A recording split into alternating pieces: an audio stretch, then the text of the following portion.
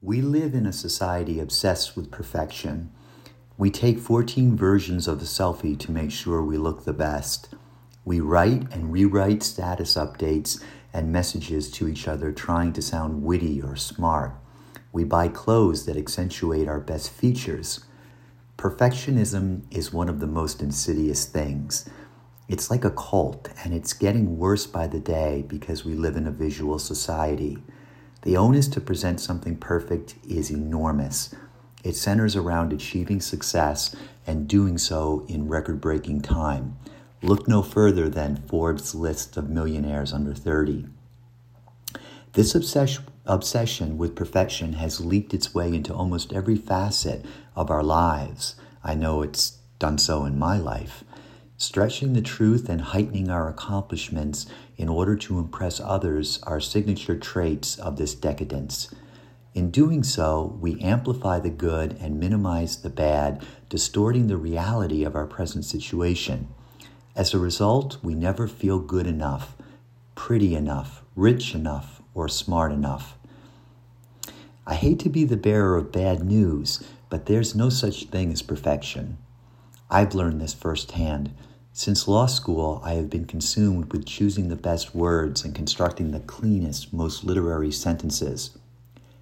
I live my life according to the famous saying by Mark Twain, use the right word, not its second cousin.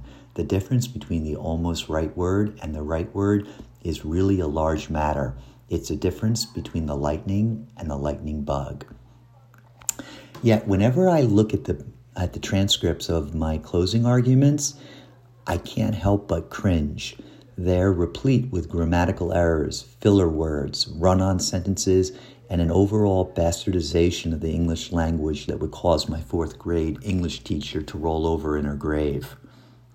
This resulted in an epiphany of sorts. The numerous imperfections that I was so ashamed of and that I spent sleepless nights obsessing over were the very marks of authenticity that the jury heard with their hearts. As Jerry Spence teaches, people who speak from the heart do not choose the best words and render the most eloquent sentences. As hard a pill as this might be to swallow, jurors like the lawyer who repeats himself, doesn't finish his sentences, mashes the syntax, and mixes up the sentences. Why? Well, that shows that he or she is human. It's real and it's honest, and it leaves the jurors with a deeper and longer-lasting impression than the most poetic verse does that can be strung together.